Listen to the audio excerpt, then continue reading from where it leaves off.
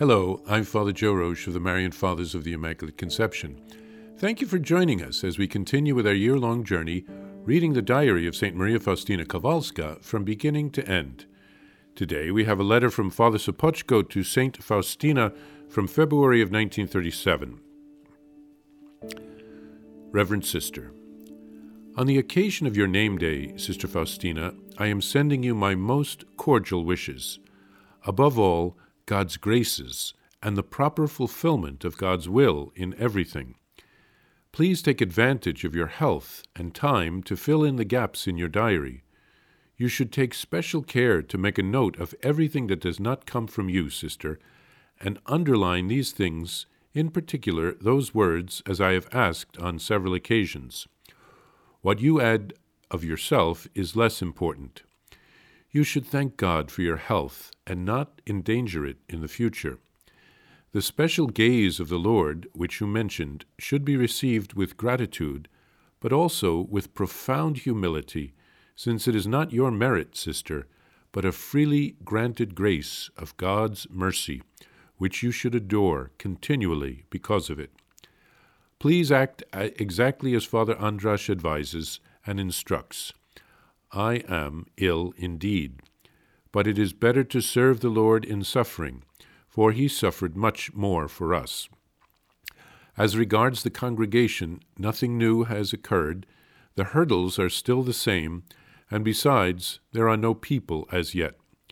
We should prepare, or rather pray, that the Lord prepare everything. I commend myself to your prayers, Reverend M. Sopoćko, Vilnius, 14th of February, 1937. Father Sopoćko here replies to St. Faustina's letter 2 weeks later. He sends her greetings on the occasion of her feast day, which falls on February 15th.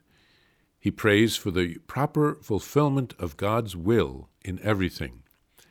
In her last letter, she had written that Father Andras was not allowing her to make any definite decisions about leaving her community until she was completely well and returned to her convent.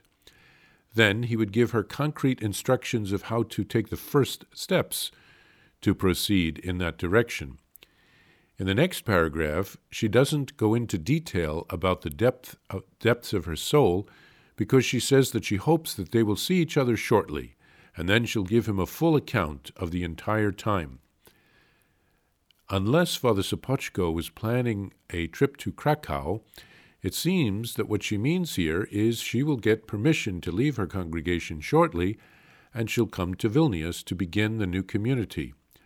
That's where they can have their discussions. Perhaps Faustina interprets her return to health as a sign that things will begin to move quickly. That is why Father Sopoćko prays for the proper fulfillment of God's will in everything.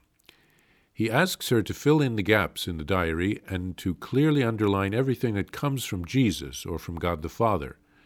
Those are the parts of the diary that are now in boldface. He tells her to thank God for her health and to not endanger it in the future. Perhaps he is thinking of her severe penances. He tells her that the special gaze of God is a gift, not something that she has earned by her good actions.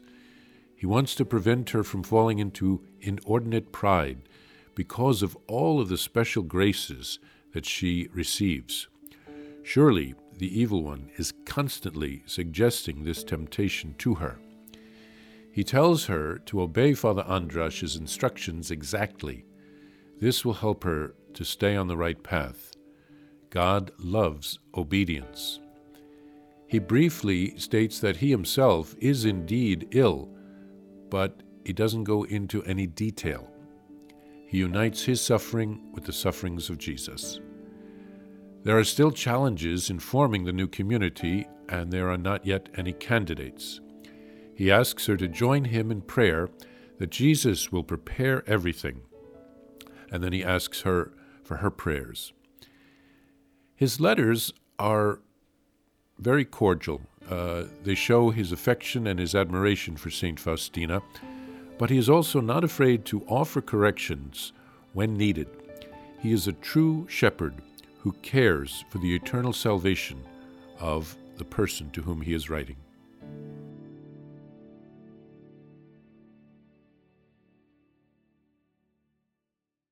Please follow or subscribe to this podcast to receive the latest episodes and updates.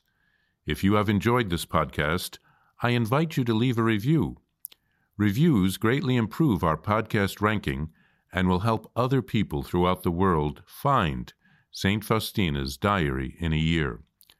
Remember, Jesus promised St. Faustina in Diary number 1075, souls who spread the honor of divine mercy are protected by God like an infant by a gentle mother.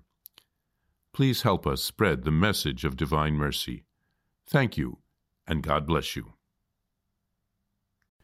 Visit shopmercy.org to order your copy of Divine Mercy in My Soul, the Diary of St. Maria Faustina Kowalska.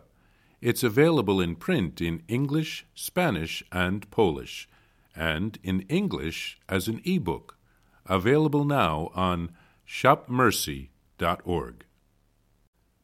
Are you enjoying this podcast? I invite you to listen to more shows brought to you by the Marian Fathers of the Immaculate Conception.